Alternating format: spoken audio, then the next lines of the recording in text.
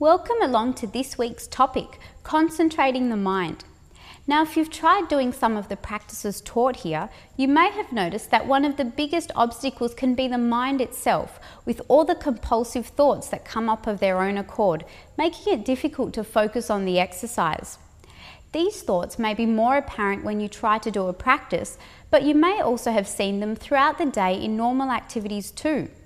However, by developing concentration, you can train the mind to be focused so that this inner chatter is reduced. It can be normal to think about many different things throughout the activities of the day. So you may be doing something like the washing up or having a shower, and your mind may wander over many different things. But with concentration, your mind maintains attention on one thing, whatever it is you are doing at the time, whether it's a practice or an everyday activity like eating or a task at work.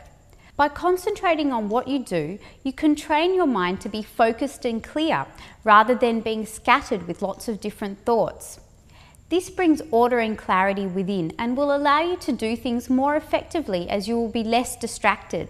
Furthermore, when you try to do a spiritual exercise, you may find it will work much better, as the mind will already be used to being on one thing. So you will be able to focus on the exercise and go into it in more depth and achieve more results. Developing your capacity for concentration can open many doors for you. With concentration, you can gain insights and discoveries in spiritual practices. It's a vital component for succeeding in astral projection, for example, enabling you to leave the body when you sleep and explore another dimension of life.